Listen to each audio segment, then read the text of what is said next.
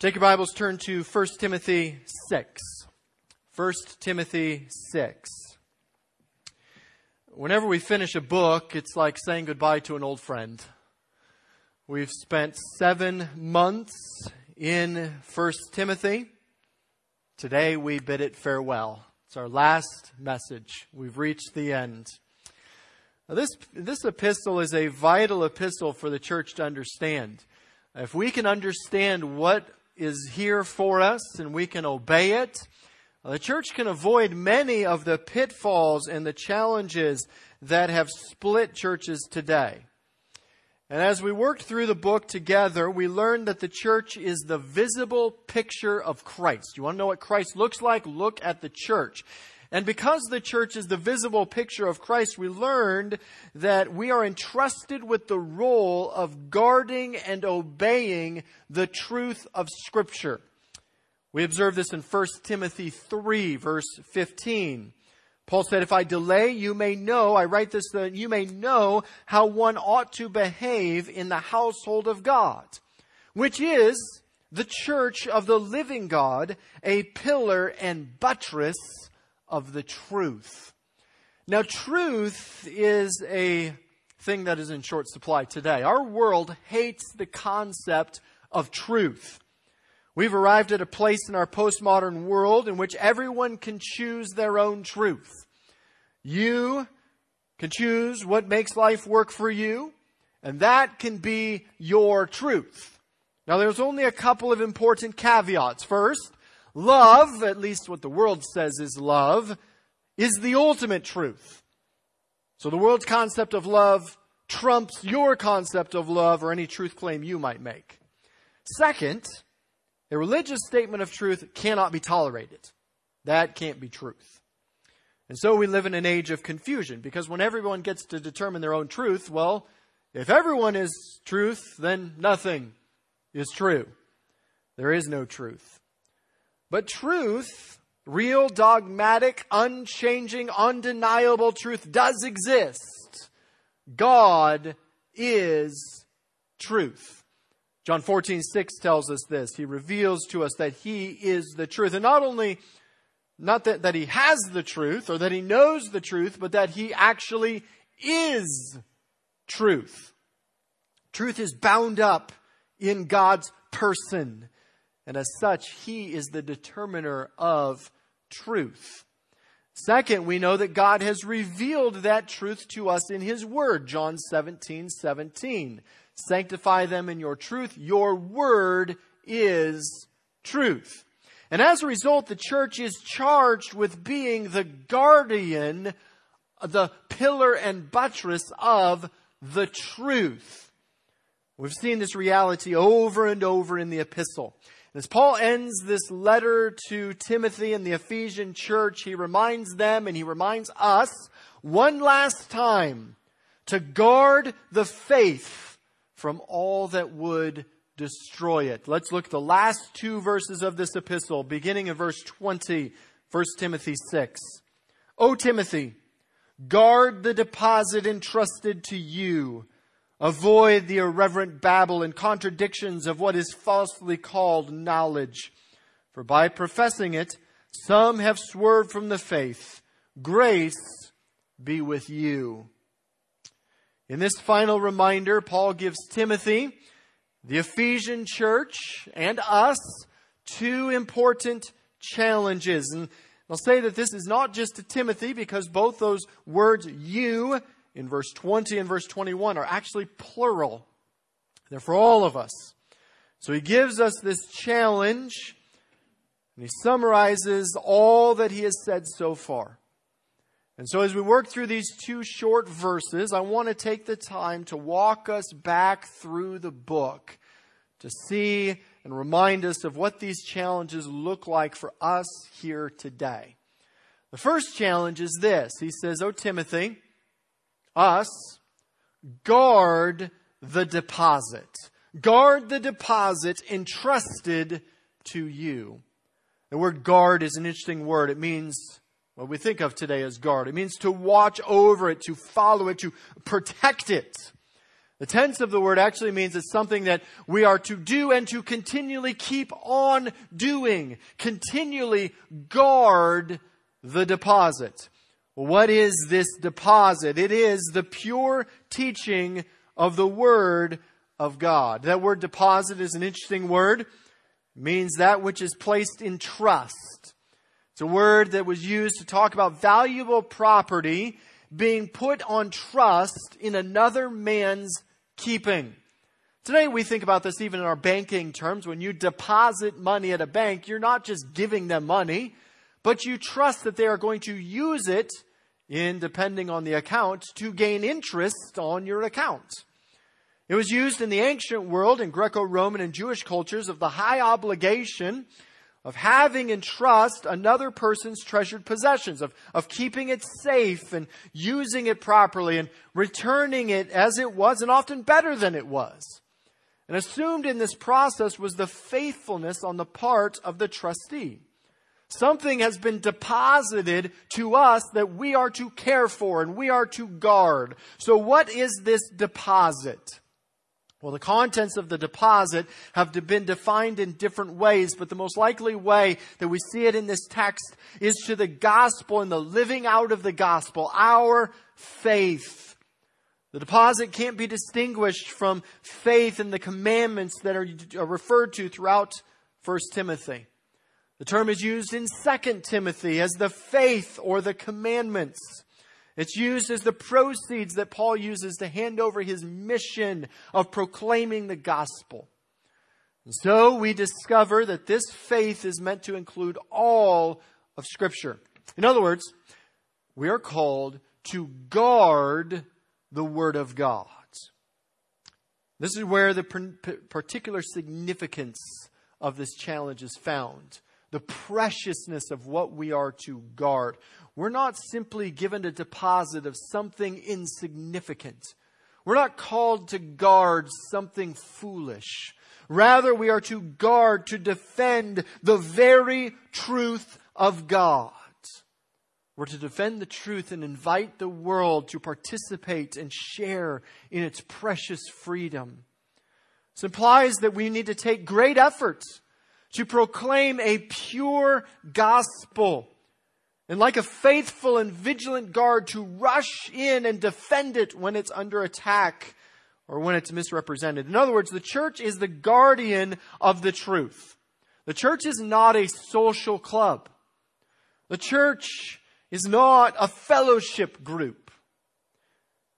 We have the great task of being the guardians and the proclaimers of the truth. Because we don't defend or proclaim our truth, we defend and proclaim the truth of God. There are some serious implications. There are some serious things we need to understand. First, this means that the Christian faith is not human invention. It's a treasure committed to men by God. Man didn't come up with this whole idea. It was received from God. 2 Timothy 1:20 and 21 tells us this. Knowing this, first of all, that no prophecy of Scripture comes from someone's own interpretation. They didn't just make it up. No prophecy was ever produced by the will of man, but men spoke from God as they were carried along by the Holy Spirit. So when we work through the Word of God, we are working through the very words of God Himself, not our own inventions. But second, this means that we must take great pains to make sure that we are proclaiming God's message and not our message. We can't manipulate the text to make them say what we want them to say. Too often we come to Scripture with ideas of what we already believe and what we already think, and then we try to manipulate the text to make them say what we want them to say. But we are told in 2 Corinthians 2:17 that we are not like so many peddlers of God's Word, but as men of sincerity, as commissioned by God in the sight of God, we speak in Christ. Paul says in 1 Thessalonians 2:3 and 4, Our appeal does not spring from error or impurity or any attempt to deceive, but just as we have been approved by God to be entrusted with the gospel, so we speak, not to please man, but to please God, who tests our hearts. So we have to take great pains and make sure that as we work through Scripture and as we study it, that we are handling it rightly. We're not manipulating the text to say what we want it to say, but rather we are submitting ourselves to what it says. And third, then, this means that we must guard that truth. We must guard that deposit. We must defend the truth of Scripture against all who would misuse it or who would oppose it. In Jude 3, Jude, the brother of Jesus, says, "Beloved, although I was very eager to write to you about our common salvation, I found it necessary to write, appealing to you to contend for the faith that was once for all delivered to the saints." You see, you have an obligation as part of the church of God to guard the truth, to defend the truth. But how do we do this? How is this supposed to be done? Well, we've seen throughout the epistle how this is done. And so I want to walk with you back through the epistle. Turn back over to chapter 1, 1 Timothy 1. We find in verse number 5 the first way that this is supposed to be done. He tells us the aim of our charge is love that issues from a pure heart and a good conscience and sincere faith. So as we guard the deposit, we must focus on the proper aim of godlike, self-sacrificial love. He says the aim of this charge is love. Now, this is not the lustful, selfish love of the world. This word, agape love, is a beautiful word. As defined in Scripture, this love offers itself freely to someone who does not deserve it. This love does not seek its own self-satisfaction. This love may be described as a personal delight in God, a grateful response of the entire personality to Him, and a deep yearning for the prosperity of the loved, and an earnest desire for the temporal and eternal welfare of the one loved. So as we defend the truth, we do so in a way that demonstrates love. Now, when we truly love someone, we are willing to say hard things to them. 1 Corinthians 13 reminds us that love does not rejoice in sin, but rather rejoices in the truth. However, when we bring the truth, we do so in love. Not as a bat to beat the sinner over the head, not as a debate tool to manipulate the other person into our way of thinking, but as a means of healing and righteousness, as a way of care. So we guard the truth by remembering the aim of love. Secondly, verse 18, we see that we guard the truth by waging good warfare. He says in verse 18, "This charge I entrust to you, Timothy, my child, in accordance with the prophecies previously made about you, that by them you may wage the good warfare." We're reminded that we are engaged in battle. We recognize that there is a cosmic war for souls that is taking place right now. And we are entrusted with the task of entering the fray. But it's not a political battle. It's a spiritual battle for the souls of men and the truth of Scripture. And so we fight. We work. We war. But we don't war like the world. You know, today the world does not try to work with truth. Instead, they simply assassinate character and disregard anyone they deem the enemy. But as believers, we're called to think clearly, to be able to nuance, to recognize that God is working. And as a result, we're called to chapter 2, pray for authority. Look at chapter 2, verses 1 through 4. First of all, then I urge that supplications, prayers, intercessions, and thanksgivings be made for all people, for kings, and all who are in high positions, that we may lead a peaceful and quiet life, godly and dignified in every way. This is good, and it is pleasing in the sight of God our Savior, who desires all people to be saved and to come to the knowledge of the truth. You know, it's become vogue today to simply mock and demean authority. The reality is Christians have an authority problem. And the solution to this problem is to learn to pray for our authority.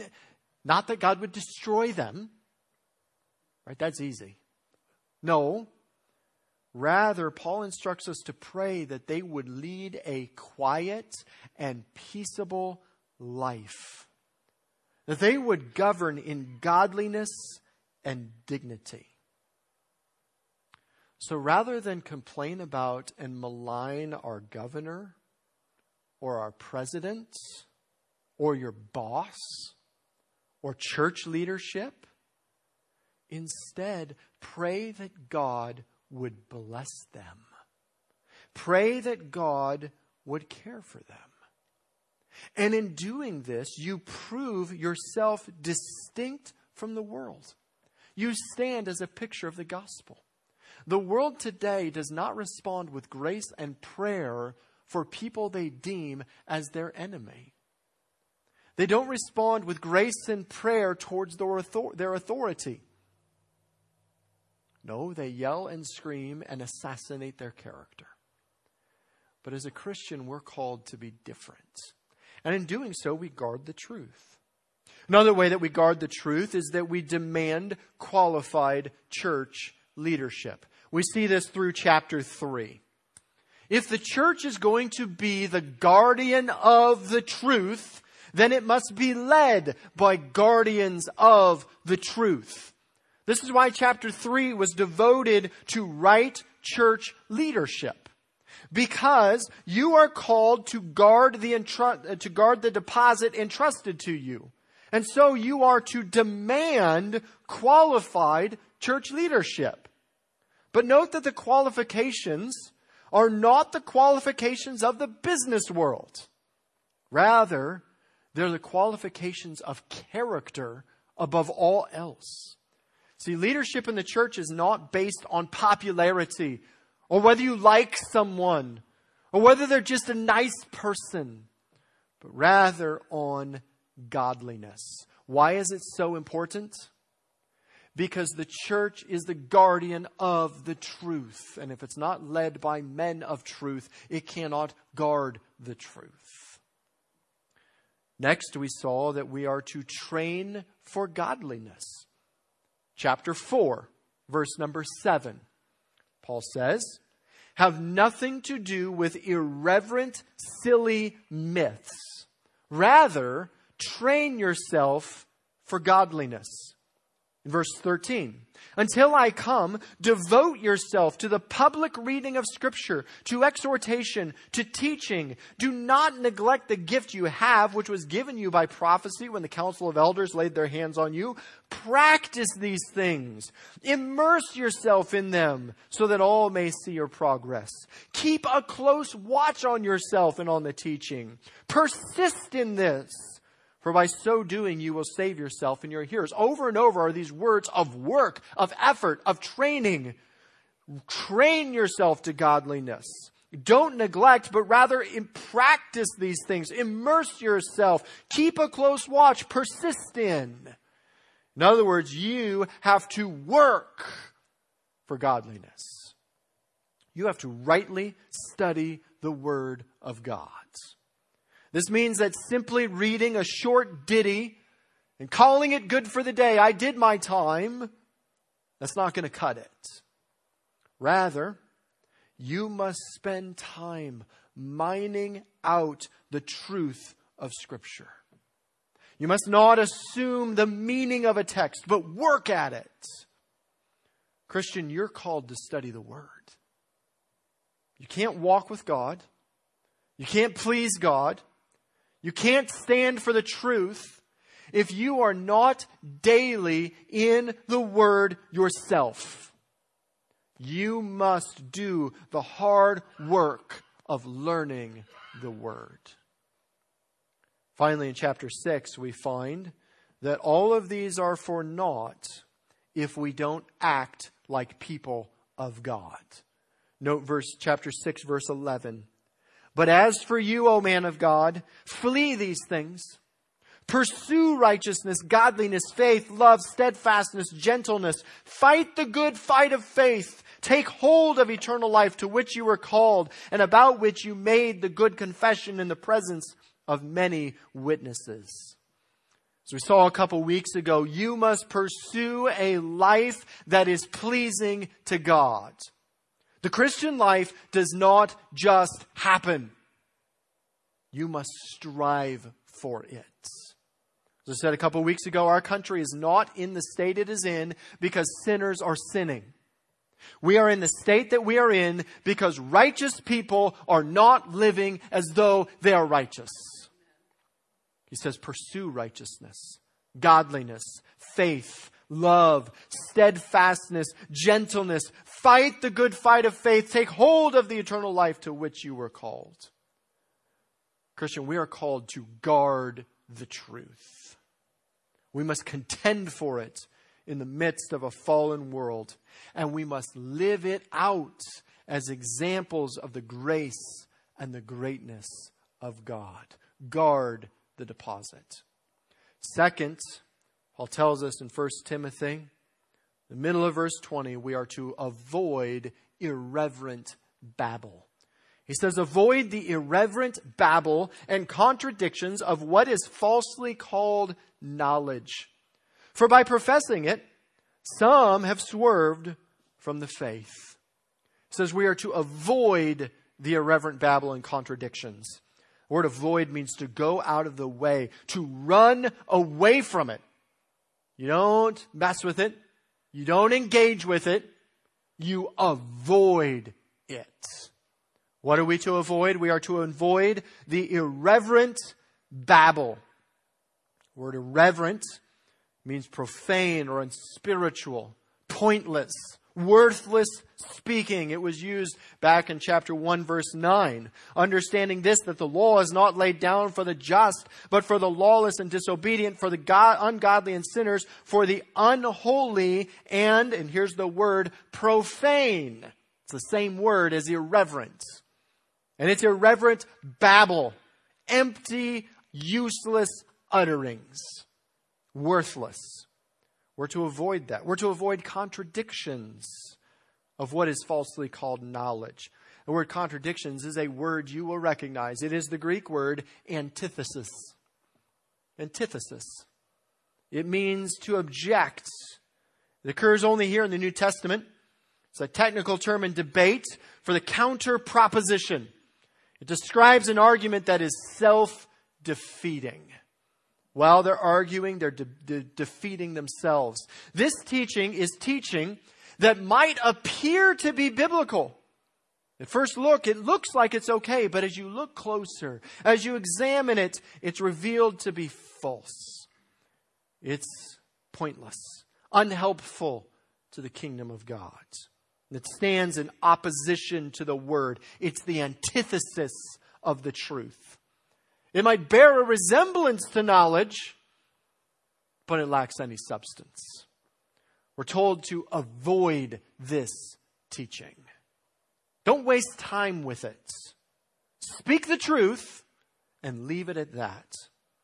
One man said it this way: we're not to waste any time on the inanities of those false teachers who understand neither the words which they are speaking nor the themes on which they are harping with such confidence. Such profane, empty jabbering must be simply shunned. We must turn away from them in disgust.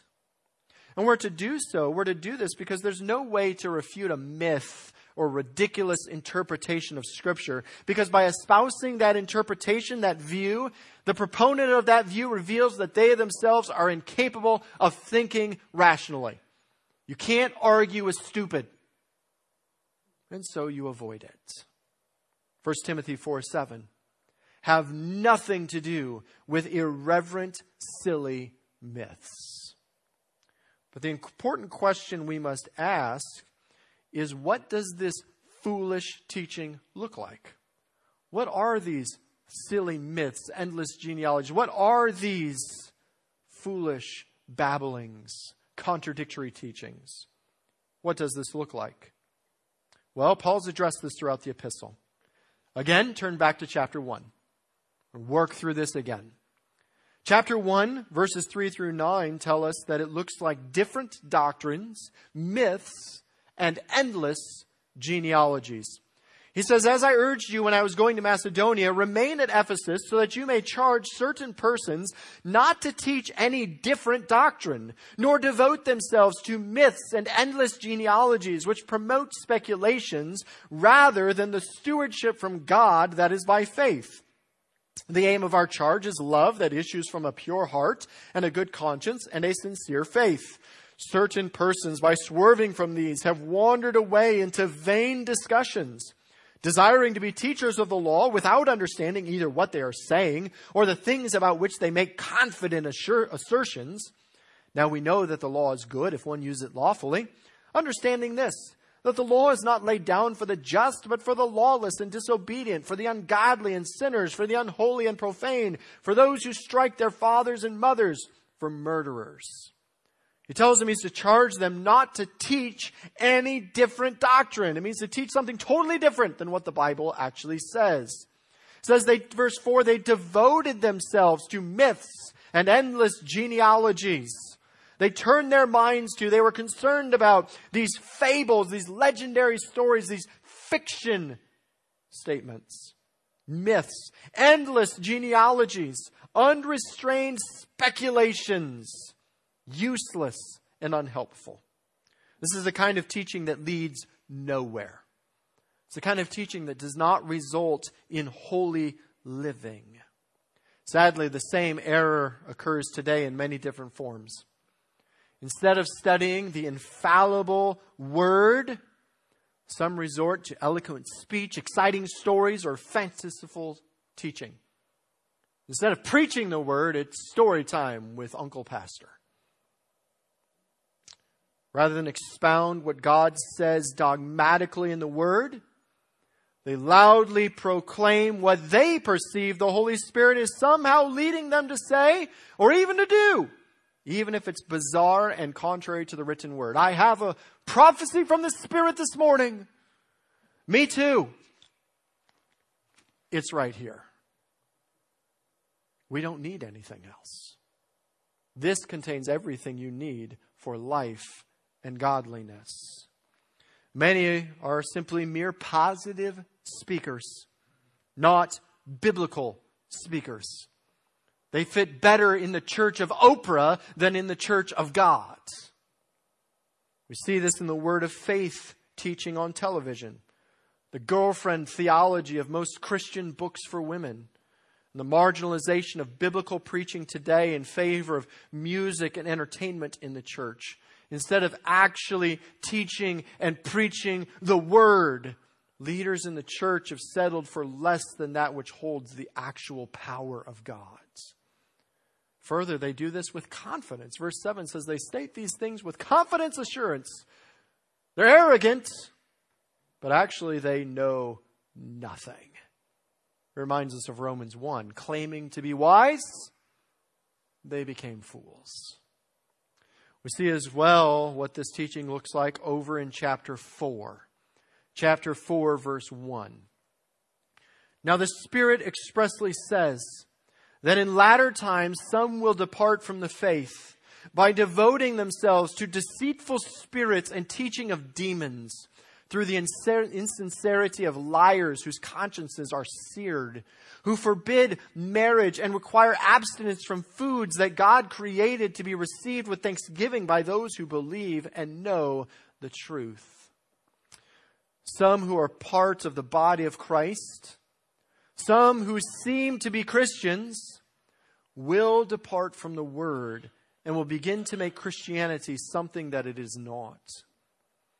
They will turn away from the theology of the Word and begin to accept and promote the humanism of the world. An important lesson here is that a mere profession of faith does not guarantee the actual possession of eternal life. Just because someone claims to be a Christian or something claims to be Christian does not make it so.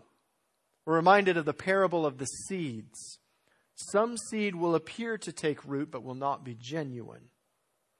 The cause of their departure is not their high intellect. The cause of their departure is not some new revelation. The cause of their departure is not some overwhelming love of people which desires to make Christianity palpable. No, Paul tells us that the cause of their departure is something far more sinister. He says it is devoting themselves to deceitful spirits and teaching of demons.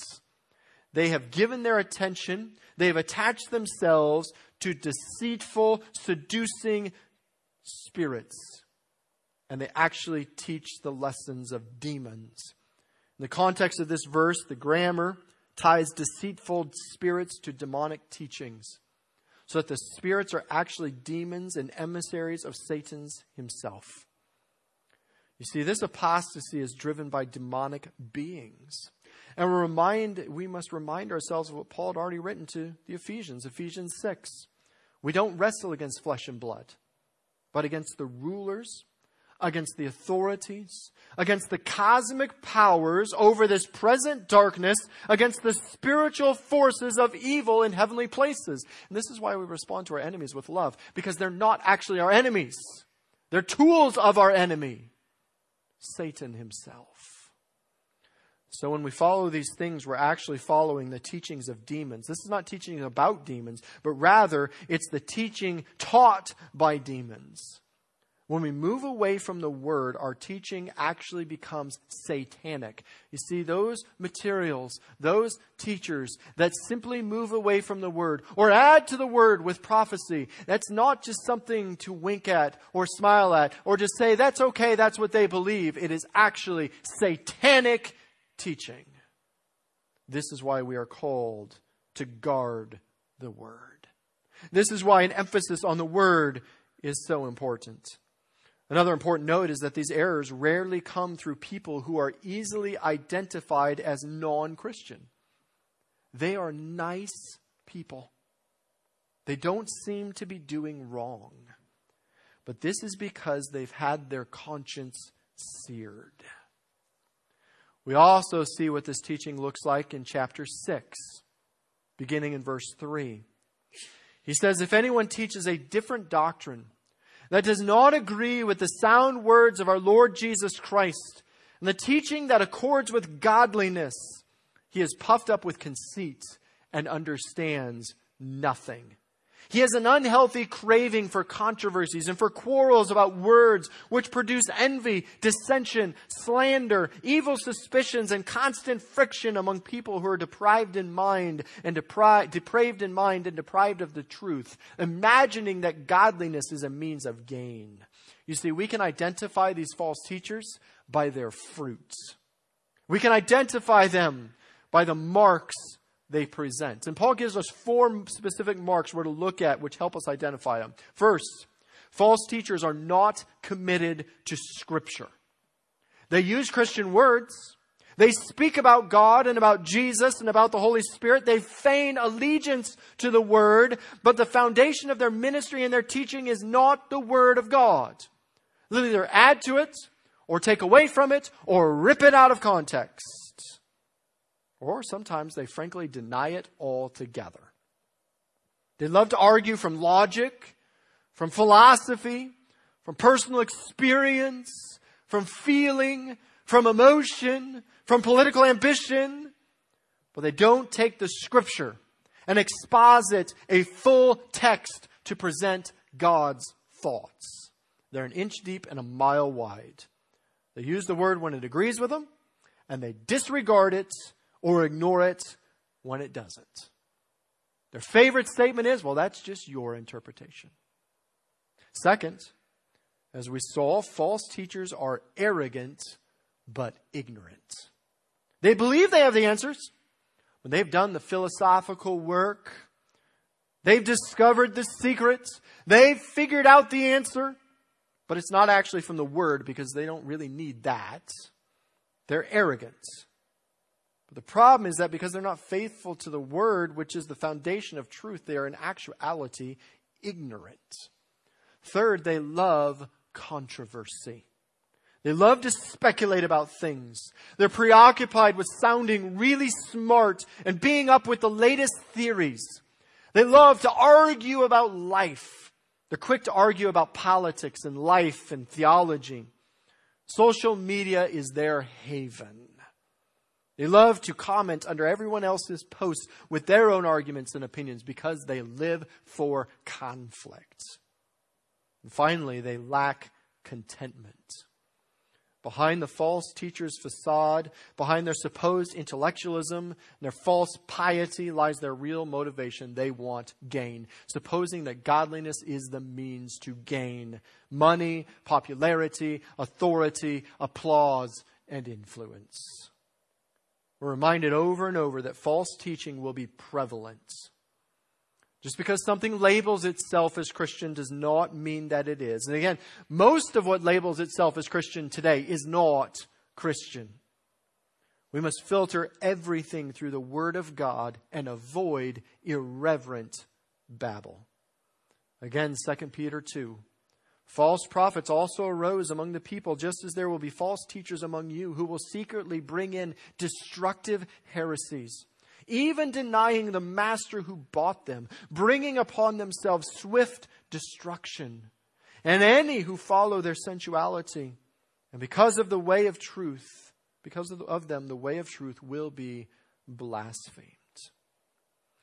Another mark of this false teaching is that it is marked by gossip and slander. We find this in the middle of the statements about the widows in chapter 5. Verse 13, talking about them, it says, because that they learn to be idlers, going about from house to house, not only idlers, but also gossips and busybodies, saying what they should not. We learn that those who don't value the word, in this case, widows taking advantage of the church, love to gossip and slander others. They love to tell you all about the people and assassinate their character. We ought to avoid irreverent babble. But why is this so important? This feels awkward. It feels as though it could be inconvenient. It feels as though it could be a challenge. Why is this so important? Well, it's important because failure will cause us to swerve from the faith. Chapter 6, again, verse 21 tells us, certain persons, by swerving from these, have wandered away into vain discussion. The word swerved was used of planets that had gone off the mark. It means to miss the mark, to deviate. By promoting these false doctrines, they've been aiming at the wrong thing, and so they miss it altogether. They're not advancing true faith. As a church, we are to be the guardians of the truth. We're to be faithful to the word. So I want to commend to you the statement of one faithful pastor, pastored in the same church now for over 50 years. It says this: the most important yardstick by which a church can be measured is not how large it is, how good its fellowship is, or how interesting the pastor is. It's not how good the music is, or how old are the grounds, or how well the grounds are kept up, or how respected it is in the community. The most important measure of any church is how it handles the Word of God. Whether or not they teach and live out divine truth is the key issue, because the church is responsible before God to guard and proclaim the truth of Scripture. Consequently, the most severe crime against God is to mishandle His revelation. Those portraying a false, idolatrous image of Him to the world. To fail to take God's word seriously, whether by careless interpretation or by careless living is to fail to take God himself seriously. And so we end our time with this important letter. We've learned that the church is the picture of Christ, and as such it is to guard the truth of God. We must organize the church as God directs. We must care for one another as God directs. We need to follow the Word as God directs because it's His. And all of this means that we value the Word of God above all else. Next week we'll begin Paul's second epistle to Timothy, in which he drives home the importance of making the Word of God our foundation. So as we finish 1 Timothy, let me give you 3 important challenges. Number 1, stand faithful to the Word of God. Stand faithful to the Word of God. Study it. Obey it. Let it determine your thinking. Don't let your thinking determine what you think it says. Let the text speak for itself. Study it and obey it. Secondly, reject teaching that does not line up with the Word of God. As you study it and as you examine teaching, everything filters through the Word. And if it doesn't follow the Word, you reject it. Not everything that labels itself as Christian is Christian. Judge, test the Spirit to see whether it is of God. And then as a result, number 3, change the world through the gospel of Christ. The answer through all of this was the Word of God, the gospel of Christ. It is the solution to our ills today. It is the solution to our problems today. The solutions are not political or legislative. The solutions are not familial. The solutions are theological. They stem from the gospel of Christ. So change the world through the gospel of Christ. Let's pray together. Father, we thank you once again for the opportunity to look at your word. We thank you that you are faithful, that you have not left us without instruction. So Lord, help us to guard that instruction, to value it above all else, that in all things you might be made to look as good as you really are, and that through your word the world might be changed. We do love you. In Jesus' name, amen.